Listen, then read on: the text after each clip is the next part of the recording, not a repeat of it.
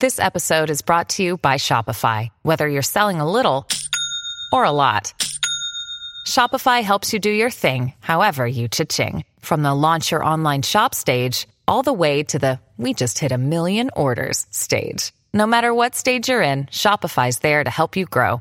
Sign up for a $1 per month trial period at shopify.com/special offer, all lowercase. That's shopify.com/special offer. Another day is here, and you're ready for it. What to wear? Check. Breakfast, lunch, and dinner? Check. Planning for what's next and how to save for it? That's where Bank of America can help. For your financial to-dos, Bank of America has experts ready to help get you closer to your goals. Get started at one of our local financial centers or 24/7 in our mobile banking app. Find a location near you at bankofamerica.com/talktous. What would you like the power to do? Mobile banking requires downloading the app and is only available for select devices. Message and data rates may apply. Bank of America N.A., member FDIC. With threats to our nation waiting around every corner, adaptability is more important than ever. When conditions change without notice, quick strategic thinking is crucial. And with obstacles consistently impending, determination is essential in overcoming them. It's this willingness, decisiveness, and resilience that sets Marines apart. With our fighting spirit, we don't just fight battles, we win them. Marines are the constant our nation counts on to fight the unknown. And through adaptable problem solving, we do just that. Learn more at Marines.com.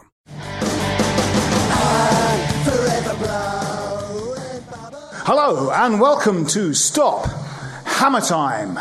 This is part 2 of our special evening with Phil Parkes. Ladies and gentlemen, Phil Parkes.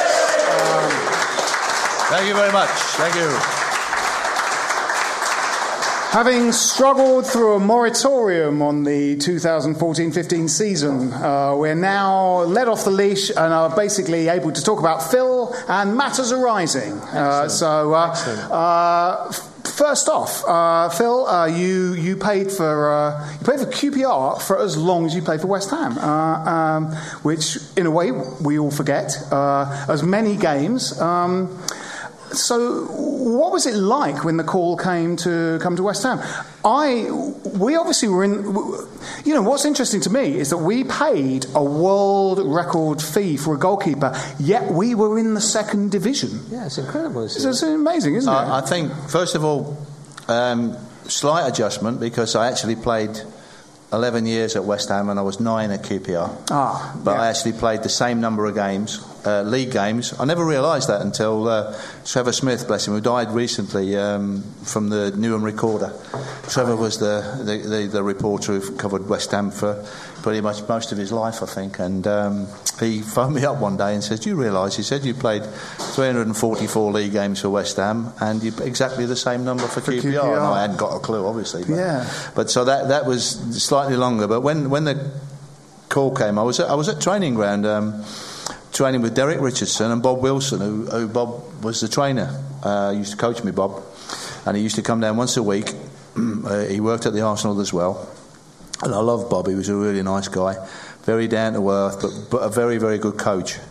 And we had a guy named Steve Burtonshaw. Now, Steve was a very... he's one we wouldn't want at West Ham, let's put it that way. He was absolutely kind of like a negative, if you like. He was very ineffective.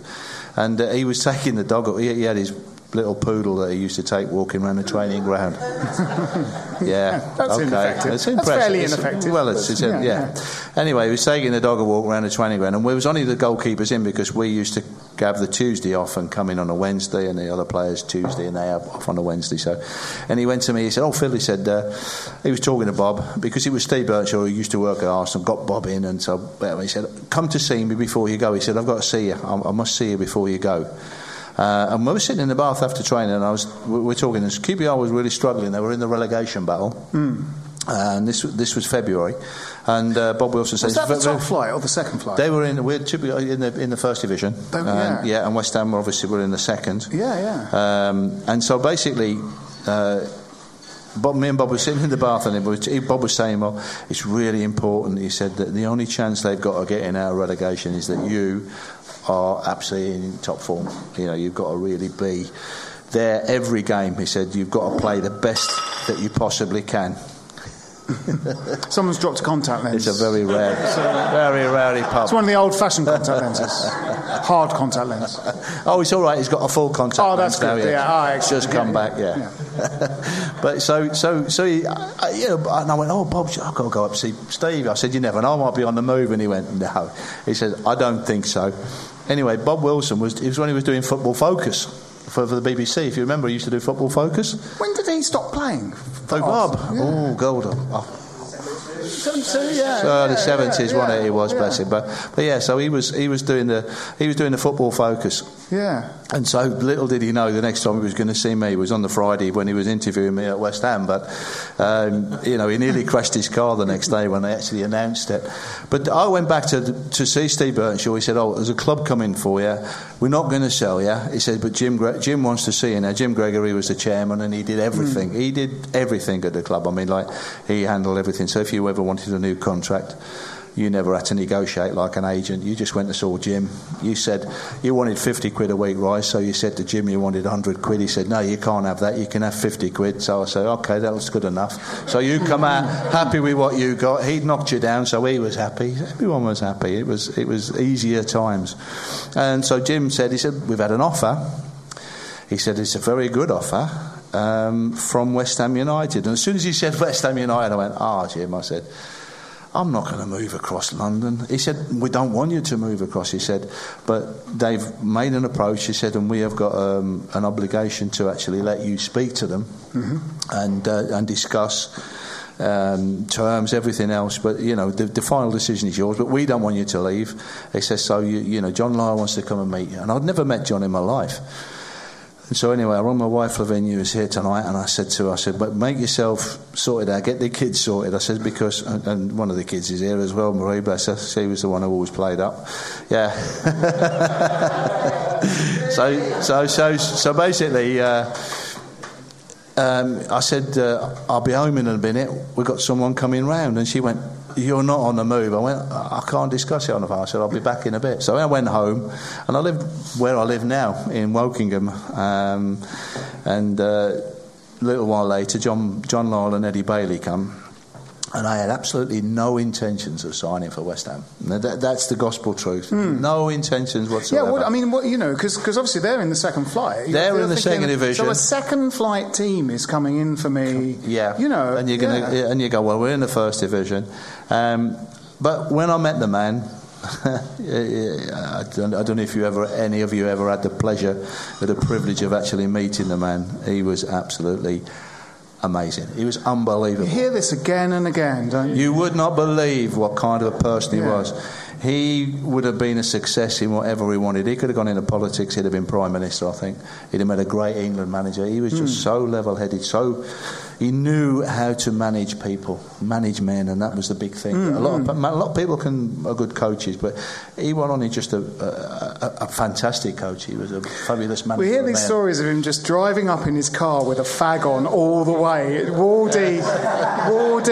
Waldy says, he drives up the motorway, sort of a fag on in his car, the car full of cigarette smoke, gets out, sits in his mum and dad's kitchen with him and going, I want you to go and play with the Hammers, come down, and sits and talks to him. I think Dix talks about his car full of cigarette smoke, and he goes and sits in his car full of cigarette smoke, and he convinces him to come and play for West Ham. But that was what he was like. Yeah. So within half an hour of talking to the guy, and we chatted and we talked, and it's his ambition, it was his vision that he put across. He was prepared to, when he told me the actual fee, he said it's a new world record fee, and it smashed the other one by probably 200 grand at least. Yeah, amazing. And that was Shelton who was before. Yeah. And I'm thinking, God, he really, really wants me to sign. And he had this vision of you're the first one I want. He said, we got a good defence. He said, you have the spine down the side. He said, we've got a good spine. He said, but you're the first one in my first piece of the jigsaw puzzle. He said, I want you to put that in. He said, and then we're just going to build from there. And obviously then he brought Ray Stewart in the August, which was fantastic. He made him the most expensive teenager in the world. And again, what a fabulous buy and player he was. An amazing, to me, the best penalty taker that I've ever seen in my life. What's interesting about this is that, as well as the kind of philosophy, there's also ambition, isn't there? There's this real He wanted. Yeah. Well, he wanted to get back into the first division, and I think the thing is with John, you have to remember that John, what we were talking about earlier, he's got pride, he got passion, he loved the club, he loved the fans. Because he'd been at the club for, he'd probably been at the club for 20 odd years anyway. Yeah. He didn't, he had to retire as a player. Then he started off in the post room. Then Ron Greenwood took him under his wing and turned him into a great coach. And I think the West Ham way, unfortunately, died or ended when John was sacked. And I don't think we've ever. Yeah, we've never seen it since. He was there for a total of 30-something years. It was, and so this he brought to you, and he came to me, and I went away, and you thought to yourself, and we both thought about it, that he's so passionate about West Ham that it comes across, and he makes you want to believe in that very vision that he's got. And he proved to be right, which was that's the lovely thing. I mean, sometimes it doesn't work. In his autobiography, he would. He would talk about. Sorry about that. I had a curry. This obsession with talking about football. He would just sit in the game would be over, and then he'd sit in the car park with Ron Greenwood talking about football for hours and hours and hours. Yeah. And when you actually, I think there's things we're getting a little bit teased and excited about some of these names that are being mentioned for manager now, because when you read about Bielsa and when you read about Emery and people, they have this obsession, they have this kind of passion for just watching football, talking about football, thinking about it the whole time. And I feel that we're a club that needs that kind of, not this kind of dry statistical analysis of how many times you put the ball in the box, all that kind of bollocks. There's passion about how you play football, how you it's still scientific. It's still about what's the most effective way of playing, but it's also got a heart. It's head and heart, isn't it? It is. I mean, sometimes the head and the heart, as well as a bit of effort, they can get you results. They can get you through things. When we won the cup final in 1980, when we went into that game, no one. I mean, if you as fans, you must have thought, well, we're going to win the cup. But deep down in your heart, we were playing one of the top sides, certainly in the country, not in Europe. Yeah. Then you think to yourself, if they perform, we haven't really got any chance. The only people that really, really knew was us as players. We had the belief, and that was a big difference. We had the belief that we were going to go out there. And then John Law came up with that master plan. It's a stroke of genius. Half an hour before the kick-off, and he told Stuart Pearson, and he never knew before then that he was going to play him behind David Cross. He was going to play David Cross up front on his own, play Stuart Pearson in the hole behind him, and then we'd have the midfield and the defence. And it was just a stroke of genius. And Donnell was the master tactician. They hadn't got a clue what to do. But we had that belief that we were going to win it. Everybody said to you, you're just turning up. Did you talk to the young lad, Paul Allen? All the time. I'm going to tell a lovely story about him, because Paul, he's because he obviously moved on to Spurs, and he's got this thing in his head that West Ham fans hate him because he's gone to Spurs. I want to get him on stage. I said, for God's sake, Paul, I said, they love you. I said, you're part of West Ham folklore. I said, I don't know. I don't know if you never get him here. But he's such a lovely guy, and he's often asked about the Willie Young thing, when he's going through, and he's clean through on goal. And he said he's going through. He said, and all of a sudden he said he can hear Willie Young behind him. He says, but he looks up and he sees Pat Jennings coming out, and Big Pat just sort of does this, and he goes, I can't see any of the goal. He said, I don't know what. He said, and also, he said, and all of a sudden, my legs have gone. And he said, oh, thank fuck for that. He said, because if I'd have missed it, he said,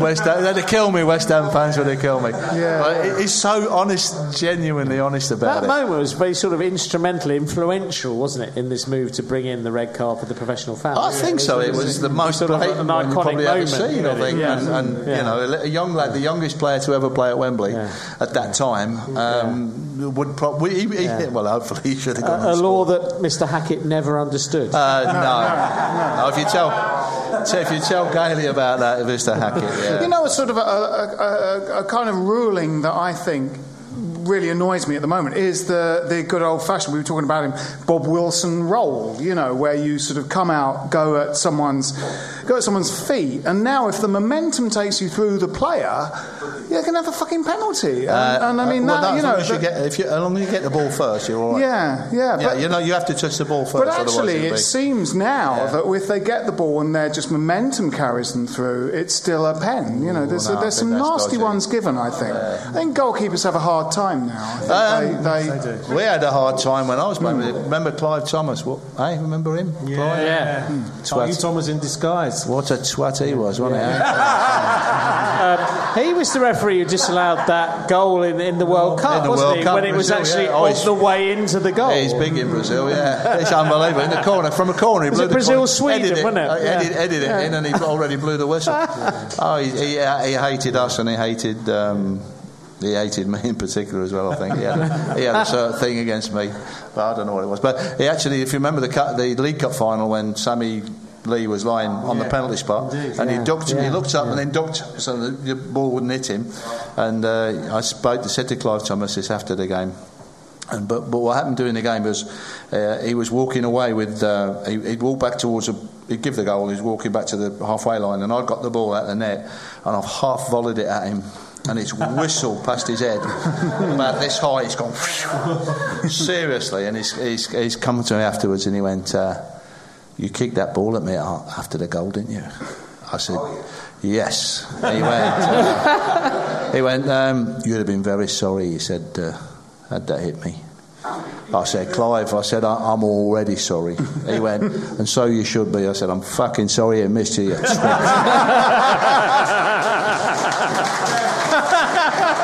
John Lyle called him a cheat as well. I mean, John Lyle would never say anything bad about anyone. He called him a cheat as well. But he was such a horrible piece of work. So everyone, there was 100,000 people in that stadium. They'd all gone to see him, not Liverpool and West Ham. And that's what he was like. He was horrible. Do you feel that's more and more true of referees? I think the standard of refereeing now is absolutely. It was terrible this season, wasn't it? Absolutely really atrocious. Bad. Yeah. I mean, the number of times that people get sent off. And that's the wrong one. Sending off the wrong people. Incredible. Lewis Hamilton. Lewis Hamilton. So that team, the team that grew from, obviously because you came in 79, the team that sort of grew into the Boys of 86 team, it seems that there is, the fact that you still do kind of talks as that team. There seems to be a fantastic set of characters in that team. I think part of the reason we like Adrian is that he's a character. Schmeichel was a character. Do you think that it's a bit chicken and egg? Do you think goalkeepers, sort of like young goalkeepers, slowly grow a character, or do you think they're characters already and they become a goalkeeper? I actually think you grow in to be a character. I think as a goalkeeper, you've got to be slightly mad, as they always say, to be that, to be a goalkeeper. But once you're into that, then you're learning your trade. And if you've got anything about you, then like Adrian now, he is becoming a character. He is becoming a character that the fans associate with, and I think they did with me as well. I mean, that was the thing. Absolutely. Ludo was another one that they took to, and I mean that's a big thing. If you get the fans on your side, because you play with a smile on your face, it's all the time. You've got to. My mental image entirely from that period is you seem to be smiling for all the. It's like playing football is fun. That's what it was. You would quite often make a brilliant double save and laugh. Well, actually, how the fucking hell did I stop that? But post Schmeichel, what happens a lot now is that keepers make a save and then they get up and immediately scream at their back everybody. four. It's like everyone else's fault that I've had to make a save. Whereas you made a save and get up and have a bit of a laugh with Alvin or Tony or with the attacking player. It's like. Phil, what's happened? Sorry. I was going to say, did you always want to be a goalie? Was it right from the very, very, very start. I mean, I was actually quite a good outfield player, but I hated running around. I really did. I mean, any manager that I've ever had, if John was here, he'd tell you I hated running. I really hated running with a passion. But that's why I ended up getting stuck in goal. But also, I think I found that I had a natural knack for it as well. I didn't hurt myself so as well. I was going to say, what's happened to the double save? They used to happen all the time in the 70s. There was Jim Montgomery in the 1970s 1973 Cup final. And you made some absolutely brilliant double saves, like the way you've saved the initial shot, the rebound, you're up on your feet, and you save the second shot. That never happens anymore. I don't think they work. We used to work on it. I mean, seriously, because if anything happened, you probably wouldn't work on a rebound save, because to actually get that to happen, you could be practicing for an hour and you get 2 in there. But you would have 2 or 3 balls and you get 1 up, so you make the save, then you're back on your feet, and then you get another shot at you. So you practiced it. Do you think they're not doing that anymore then? I'm not sure. I've never seen goalkeepers work in there, but I don't think they can work at the same things that we used to work at. I think coming out of people's feet, they do this, almost like the star jump, which was Schmeichel brought that in. Yes, he did, and if you've got a good player, he's just going to go and just roll it along the floor, and it's in the net. I mean, they don't spread themselves like we used to. I mean, you come from a generation where we all thought at the time growing up, I was just English goalkeepers are the best. And Scottish goalkeepers are basically a joke, and more or less everyone else is rubbish. I mean, even Brian Clough bought into that when he called Tomaszewski a clown, didn't he? He played brilliant. And now it doesn't. We seem to struggle to find a world-class goalkeeper. I mean, you came up. You had Shilton, Clements, Joe Corrigan. I mean, some fantastic goalkeepers at your time. I mean, you would have walked into the England team if it were. Do you feel unlucky to have grown up in that generation? I feel unlucky, but I also feel privileged. I mean, I've got 1 cap, which they couldn't. I've always said they can't take away from me. No. And that 1 cap, I mean, David James has got about 50 caps, but it's incredible. But that 1 cap means means more to me than no, you're quite right. Because if he was playing in my era, then he wouldn't even. No, he wouldn't even have a sniff, would he? So there's a lot of it, but it's different. I think we talked about the continental goalkeepers coming in when they first started to come into this country. They came in for one reason and one reason only: they were cheap. If you went to buy an English goalkeeper, it cost you, say, 600,000. You bought someone like Ludo. They bought Ludo for 300 grand now. I mean, that's amazing. So it's good. I mean, they're not always good, but they're half price of what an English goalkeeper is. And that started bringing the influx of the foreigners in, and then that stops the youngsters then getting the chance to get into the first teams. I made my debut at Walsall when I was 18. Shilton was 17 at Leicester, I think, and Ray Clements was 18 at Scunthorpe. And we had Neil Finn. Neil Finn, do you remember him playing? Made his debut at Man City when he was 17. You see, and it's all about that. The ones that I think that the ones we've talked about, even Joe Corrigan, we all started very young.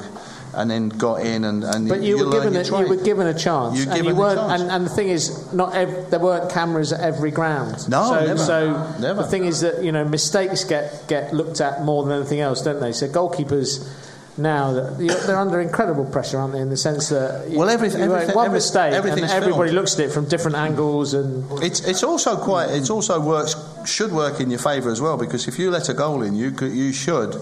If you're worth your metal at all, you should be able to analyse that from 5 or 6 different angles and go, I ain't never going to do that again. I'm not going to let a goal in like that again. So it can work in your favour, but yes, you can't hide. What I mean.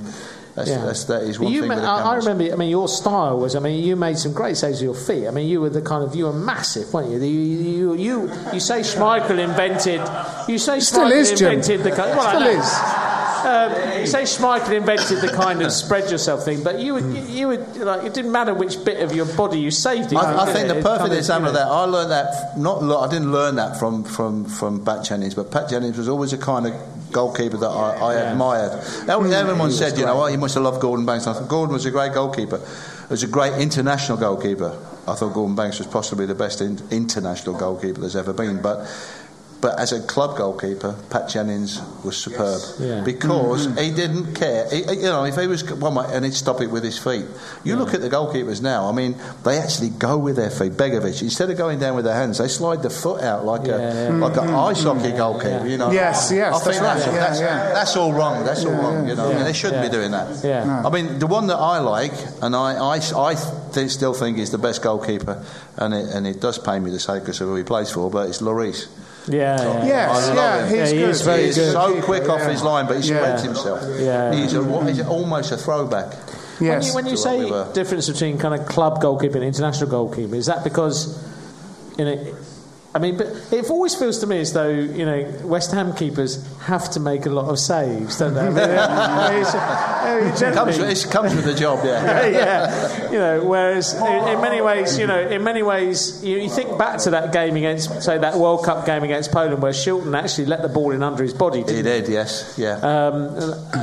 It's that sort of sense of being able to concentrate for a long period of time, even when actually you don't touch the ball. I think when that moment comes, you've got to be ready. The most important thing for a goalkeeper, I think, is not how many amazing flashy saves you make, and the art of goalkeeping is not to make the easy things look hard; it's to make hard things look easy. Yeah. But the biggest thing is the amount of mistakes you actually make, the consistency that you can have. Yeah. If you're not noticed in a game and you still make 2 or 3 saves, that's good goalkeeping. What did you think of Rob Green?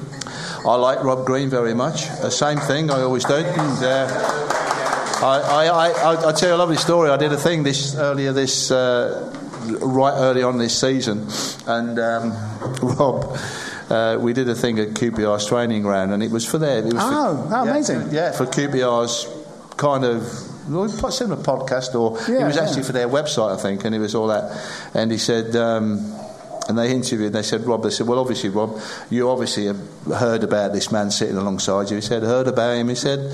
I spent all the years at West Ham, he said, and everyone used to remind me, at least once a week about him. Yeah, absolutely. He said that I get transferred to QPR. He said, I'm coming into the ground. He said, the first thing I fucking see is a fucking photo, a full-size photograph of him on the wall. Yeah. It was brilliant. He was laughing about it. I tell you what I liked about Robert Green was that even though he wasn't the tallest player in the world, there's a real vogue for punching instead of catching, and Greeno would catch. Quite often. He does, and it's good. It's like there's such a vogue for punching now. He's actually they punch before they catch now, whereas in our day you try to catch it. Yeah, you try to catch it. You would punch it. But what I like about Rob Green is he does come from crosses, because I've again watched him quite a lot. I've been watching a few of their games, and he does try that.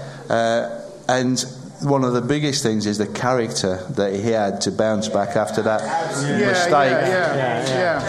That was phenomenal. I just said that. I said that to him. I said, I had the utmost respect for you after that, because not many people could have done that. It was horrendous. No, he should have played. He should have played the next game. Of course he would. Well, he was told 2 hours before the game that he was playing. Yeah. I mean, I think that was the degree to which there was bad management in that whole thing. But I felt, I won't go into the details, but I had to watch that on the telly in a room full of Liverpool and Newcastle fans, and. And the thing I was trying to get across to them, the great thing about the irony of that, because the great thing about Green was he was so consistent for us. Didn't make mistakes. Didn't always save goals that you thought, maybe you should have saved that, but he never really dropped a real wicket. No. And that's why that moment was so. I was watching it like probably all of you watching on the telly, and I could not believe it. I thought, I don't believe what I've just seen, because he doesn't do that. But then they say he come back. He even interviewed him after the game, which was very brave. I mean, if be honest, if that had been me, I'd have told the reporter to F off, and that's it. I ain't coming out there. Yeah. But he was. And I loved him. And when we were at the way end at QPR, and he came out second half and gave us the crosshammers. And I mean, he's all right. He's had a magnificent season. Good keeper. Yeah, he's done well. He's made some great saves. He's had an amazing season at QPR. I mean, it's not his fault that they've gone down. Believe me. Should we do a bit of Q&A now? Should we do a bit of Q&A? Q&A. Who's got a question? Was there Craig? You've got a question. Yeah. Right. Oh, you've not been listening. That's You kept talking. Yeah. Oh, good. Being a goalkeeper. Yes. This week I was forced to play dodgeball, and someone in front of me had the ball there. It came straight at me. Instantly, I hit the floor. I have to sum this question up because you're not mic'd up. Keep it short. Try and keep it short. Cut a long story short, the ball came at me, I hit the floor and squealed like a little girl. Okay. How you as a person, to be a goalkeeper, for balls can get shot right in your face. Is that something in your psyche? Are you fearless, or is that something that was drummed into you?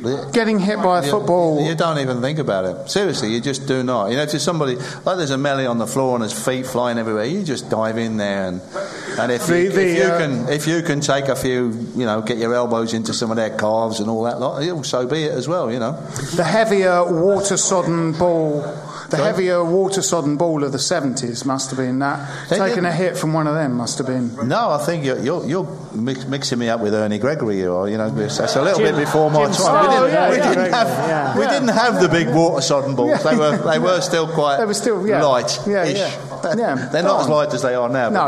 But it would. But still, people. Yeah. I often look. I even saw it on Saturday at Newcastle. Jenkinson, the second goal, he's gone.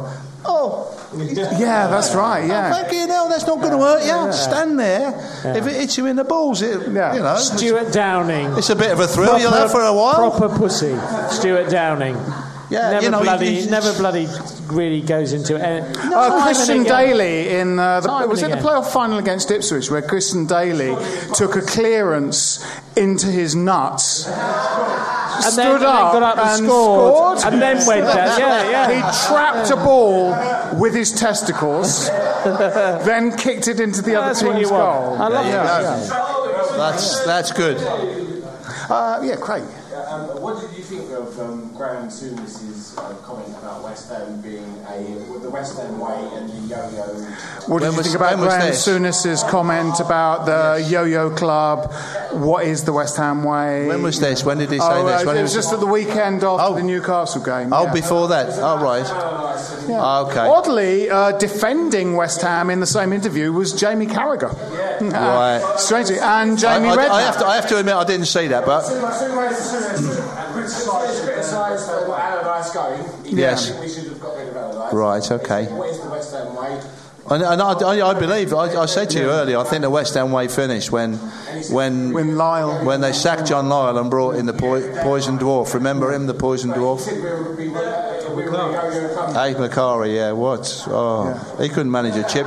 He couldn't manage a chip shop, by the way. He was useless. He was the worst manager. We're not a yo-yo club at all. I mean, when you look at the situation, Hull have gone up and down recently. Norwich have done it. Watford, Hull.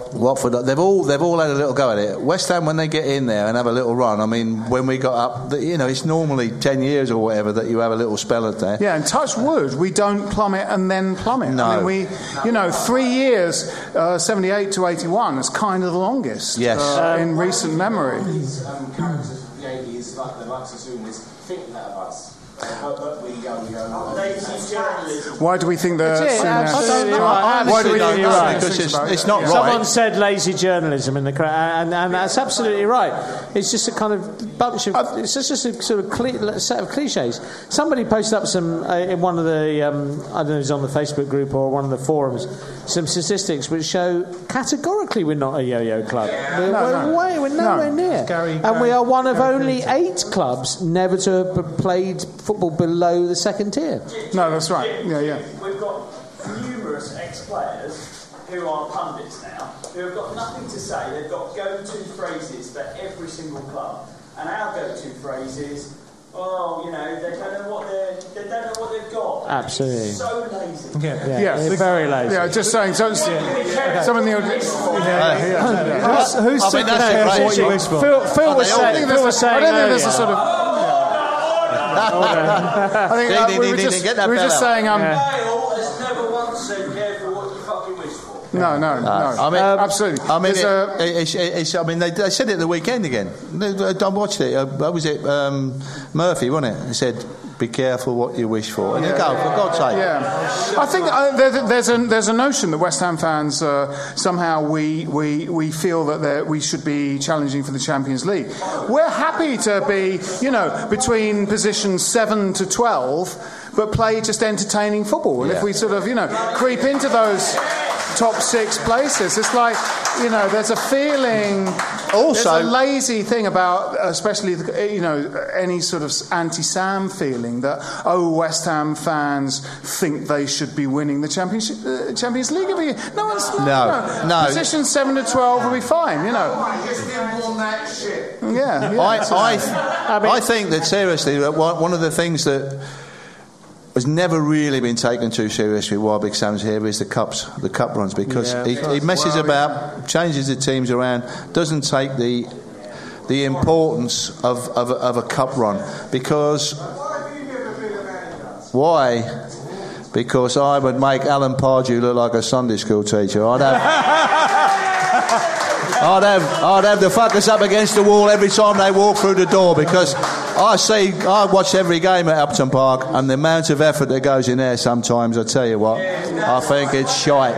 And I would actually I'd end up punching them. I'd have someone up against the wall, and so they would then, Alan Taylor, we're doing something with Alan Taylor. We do tours around the ground, and Alan said, someone said something, and Alan said, well, what would you do to a player who, he said, I said after the game, I said, what I'd do, I said, when you get out of hospital next week, you come and see me, and we'll fucking talk about it. Because I couldn't handle the stuff the effort they put in. That's not how we were brought up as players, and our teams with John Lyle and that. He didn't actually instill all that into us. It was there, and I think that's so wrong now, and it's disrespecting you lot, disrespects the club, and I think that is the big thing. And you shouldn't. There's no room for it.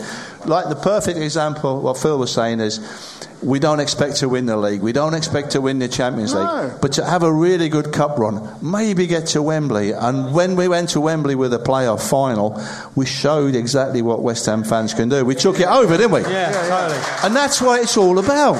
Yeah. It's... it is, but you don't want to be there. You want to be in the top league.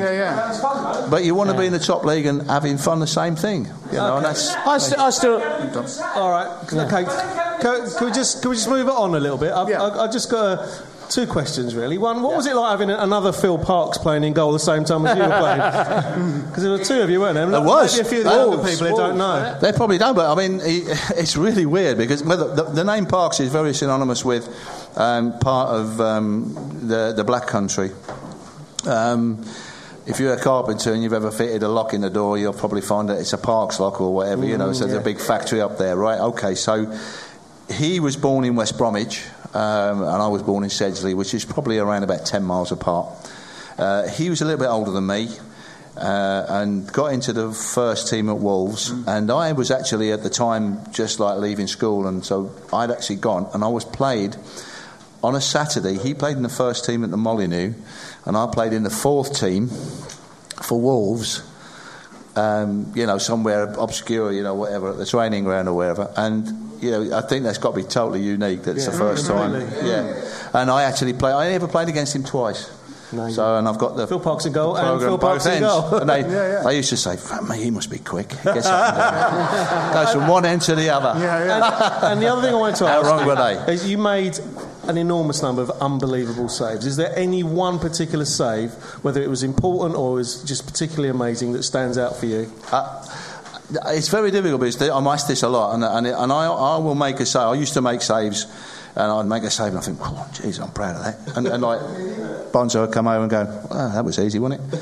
And then you go, and then I'd make a save, and then they'd come over and go, which I thought was quite easy and straightforward, and Bonzo, and they'd all come over and go, how the hell did you stop that? And so it's like perceptive, whatever everyone's seen. But when we played away at West Brom in the Cup, in the third round of the Cup, it was probably my best ever game for West Ham, and it was just one of those days. And they had a free kick in the first half, and little Gary Owen, who used to play at Manchester City, he took this free kick, and we had a wall, and it was right just outside the box, and it deflected off the wall. It was going into the corner, but it was deflected. And he deflected it up another foot, 18 inches higher, and I'd already dived, and I don't know how I did it, but I just actually turned in midair and flipped it over the top. And Gary Owen came over to me, and he said, "How the hell did you stop that?" And I was truthful. I said, I ain't got a flick in the clue. I said, but I did. and I think that's probably probably the most important one, obviously, because then had I not done that, we would win the cup. So, yeah. Absolutely. Extraordinary. Steve, you've got it? Obviously, there's been a lot of names bandied around for the next West Ham manager. What would be your nightmare and your dream appointment? My nightmare? The question is who would be your nightmare appointment as next West Ham manager, and who would be your dream appointment? My nightmare appointment, and I think we might all agree on this, would be Neil Warnock. Oh, yes. Colin Wanker. Good call. Colin Wanker. Magic.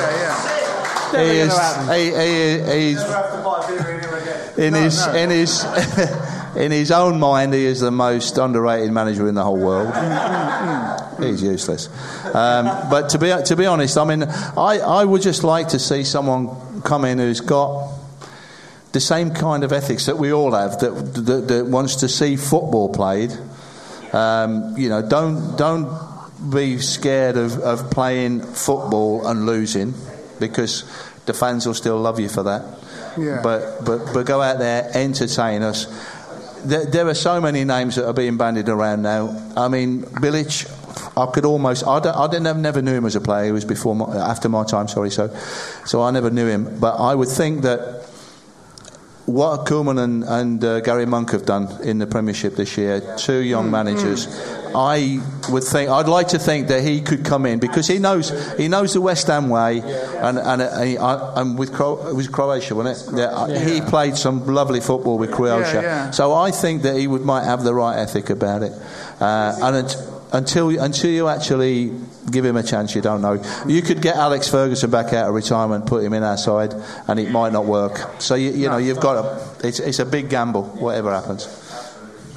So West Ham against West Ham. Right. Yes. If you're the best keeper. Yes. Julian Dix, the best penalty taker. Right. He's running up. He's going to smash into the top of the net. Yeah. The question is, if Julian Dix was taking a penalty against you, do you think you'd get a hand on his pens? I'll get out of the way just in case it hit me. Fuck me, have you seen how hard he hits it? I'll give you this. This is one of the funniest stories you'll learn. This has actually happened when the Poison Dwarf was manager, and we were up at Sheffield United. Yes, that's for those of you who are uninitiated, Mr. McCarry. We know who that is. But Julian had to take the penalty. We went up to Sheffield United, and they were top of the. I think they might be top or second in the league, and we were just below them. And no, that's a long time ago. It was 89, and we had a penalty. So Julian's taking the penalty, put the ball down. I'm standing on the edge of the box. Gailey and Alvin are on the bed. Everyone else has gone up. They're all round the edge. They're all round the box. They had two players standing on the halfway line as well. Julian's hit this penalty. It's hit the bar. It's hit so hard. It's hit the bar. It's cleared everybody. It's bound. It's actually landed in our half. It's come off the bar. It's gone over everybody's head. This is the truth. And I'm sort of standing there watching it. I'm thinking, and then all of a sudden I think, oh shit! They got two of their forwards charging forward towards you. And Gailey's never going to catch him, is he? So he's gone. But Alvin, bless him, Alvin's quick, and he managed to get back and tackle. And I've never ever seen a ball struck as hard as that. I did a thing with Julian on Friday, and I told him to him, and he went, oh shit, he said, I do remember that. He said he was just strolling back laughing. He said, like, what was happening. Julian or Ray Stewart? Who would you Ray Stewart. Ray. But it's amazing we've got two such incredible amazing takers. I mean, Dix was just unbelievable with a pen. He was. Ray was the most cool man you'd ever. When you think of the quarter final against Aston Villa when he slotted that one at the end, and then the final at Wembley when he sent Ray Clemence the wrong way. You asked Ray where he was going to put the ball before he kicked it. He never knew. He just used to make his mind up when he was running up for the ball. And that makes it even more. The pressure on that Villa kick. I mean, that was it's amazing. But it just never phased him. And he never practiced them. Never practiced penalties. So you never kind of said, I never ever faced a a penalty in training from Ray Stewart. Unbelievable. Never ever. But he used to put 2 cones in the goal and practice putting them in there, and that's all he would do. Nothing else. Wow. Yeah. Well, I think that's why Mark Noble doesn't practice his penalties either. He's taken a kind of a... Yeah. It's probably wise, you know. If you kick a ball, It is. Mark Noble's record is excellent. If you kick a ball well, I don't know how much help practice is going to give you. It might actually fuck with your head. That's right. The thing is, if you go in there and start saving the penalties with him, it's going to put doubt in his mind. If you think you can put a ball where it's intended to go, you know, probably don't need to practice. Well, we used to do shooting practice in training, and I used to love shoot. I used to love this, and I'd get in because it was like a battle against me against all the forwards, and depending on John and I used to be in there, and he'd go, right. You come over to me, go, that's it, enough, in you go. I went, what do you mean? No, in you go. And he'd send me in because I was stopping too many. You know, seriously, right. He did. He said, you're going to destroy their confidence. He said, he used to bring one of the young goalkeepers in, the young youth team goalkeepers, and they'd fly in. Yeah, you know, that's probably why. I was gutted because I used to love it. You know. Yeah. So, obviously, you were there a long time. Sorry. No, go on. Just to ask you, what was your ideal back four all the time that you were there in front of me? Well, it'd obviously be Alvin and Bonzo, Ray Stewart. I mean, it's a bit unfair on Gailey because Gailey came in later on, and I think that they were probably as good as a central defenders that I'd ever played. But I couldn't leave Bonzo out of it. You know, I could always put Bonzo in midfield anyway, or right back. He could play. I mean, the only place he didn't play was in goal. Play everywhere, But he was amazing. And to me, I've often said this, that to me is as influential as Bobby Moore in the history of West Ham. I think he's an amazing man. So the left back was always a problem, but I played most of my time with Frank, and so I would have to say Frank was a very, very good, honest defender. The only thing that I would say was that Dev kept him going for years because he did a lot of his running, Alan Devonshire, it's up and down. So it's a difficult one, but I would always have to say Frank and Ray and Billy and Alvin. Yeah, that's pretty amazing. I think we've got time for one last question. Has gone struck me on the defence. Oh, sorry. Right. What was the, in your opinion, in training, of course? Yes. What was our most effective and predator-like attack? What was our most effective and predator-like attack is the question. It's a good one because I played with two amazing sides really in the 80s and then the 86. With totally different strikers. You had in the 81 you had David Cross and Pop Robson when I first came to the club, and then you had Paul Goddard came in after Pop Robson went. And then in 86, then you had obviously Frank McAvenny and Tony Cottee. And I think the thing is, I love this man. I think is one of the most underrated centre forwards in the whole history of West Ham, and that's David Cross. I love him to death. Absolutely. I love him to death for the work rate that he used to put in. He was absolutely amazing. I think a lot of us and he scored some fabulous goals as well. Absolutely. And he'd been around a lot of clubs, and he said that when he came to the club, he had one with Pop and then with Paul Goddard, but obviously I think the strike partnership of Tony Cottee and Frank is an amazing partnership. But Cross was like an Allardyce out-and-out target man. He was there. He received balls that he flicked balls on. There was a lot more to it than just a big tall guy to come the ball. Who's this? Crossy? Yeah. Well, Crossy, he would dish out. He would get a lot of stick, and he would take a lot of stick as well. And that was what was fabulous about him. But he also worked tirelessly for everybody else. He made a lot of things for other people. He'd make runs in the cup final, for instance. He kept the back four occupied. He run his heart out that day. So Craig's got another question here. Wait, one more. Obviously, you're somebody who's been connected with the club for years. What yes. did you make of the Billy Bonds and Harry Redknapp?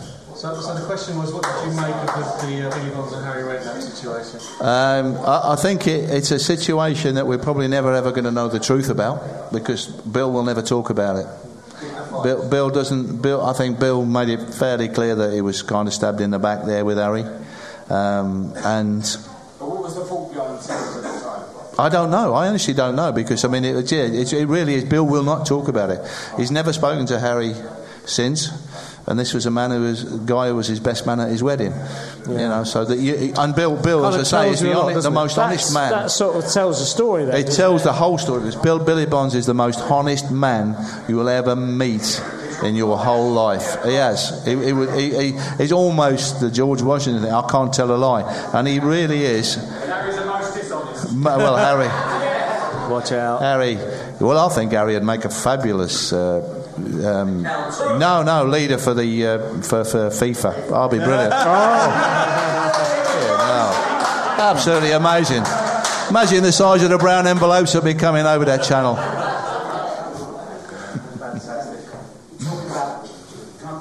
Yes, of course. Rob Banks is approaching the microphone. Talking about Billy Bonds just now. I live quite near Bill, and I actually saw him in our local shopping centre, and I wanted to go up to him and get my photograph taken with him. And so I said, "Oh no, I'm too nervous." My wife was saying, "No, go on." I said, "No, he's a very private man. I don't want to disturb. He's just out shopping." But what I really wanted to say to him was, thank you for all the memories and everything. And I want to take this opportunity tonight to say to you, Phil Park, thank you for everything that you gave us. Thank you very much. But you should. You actually should have gone. You actually should have gone up to Bill and said that. It's not about the selfies. But Bill would appreciate that so much because he's genuine as well. Yeah. Yes, that's Rob Banks, who wrote an Irrational Hatred of Luton, West Ham Till I Die, and The Legacy of Barry Green, who has been watching West Ham as long as we have. And sort of meeting our heroes like this, people that we've stood with 30,000 other people and just watched since we were sort of kids. You are one of those guys, and I'm wrapping things up now. Jim's crying. Honestly, it's always a massive thrill to us to get our heroes on this podcast. Doing this, when you asked me years ago to come and do this podcast with you, I mean, I didn't really sort of think about it. Jim talking to me now. Yes, yeah, I'm talking to you. I'm talking to all of you as well. It is an incredible privilege to meet people who just, in my youth, you are my heroes. Yes, that's right. And, I work in the entertainment industry, and I've sort of met a lot of well-known people in the entertainment industry, and they're not people who sort of can't do what I think we can all do what they do. Sports people can't do what we do. They can't do what 99% of the people in the world can do. They're that top bunch of people that just do everything better than the rest of us can, and we've got a massive thrill out of meeting the boys from '86 and the other ex-West Ham players we've had on. But, as I said earlier, you were literally the best in your position of all the ones we've met. And that's just, amazing. It's like, we've just sort of watched you making a double save and just smiling at Alvin and just smiling at the other guys. And it really is a privilege, Phil. It's just fantastic. And so I'm going to wrap it up. And so with me have been Jim Grant. Cheerio. Don Peretta. Thank you, Phil. And West Ham legend Phil Parks. Hey!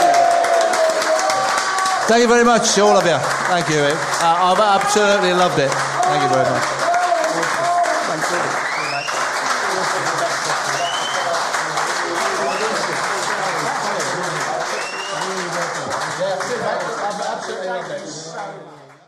Sports Social Podcast Network. Okay, round two. Name something that's not boring. A laundry? Ooh, a book club. Computer solitaire, huh? Ah, sorry, we were looking for Chumba Casino. That's right, ChumbaCasino.com has over 100 casino-style games. Join today and play for free for your chance to redeem some serious prizes. ChumbaCasino.com. No purchase necessary. Void where prohibited by law. 18+ terms and conditions apply. See website for details.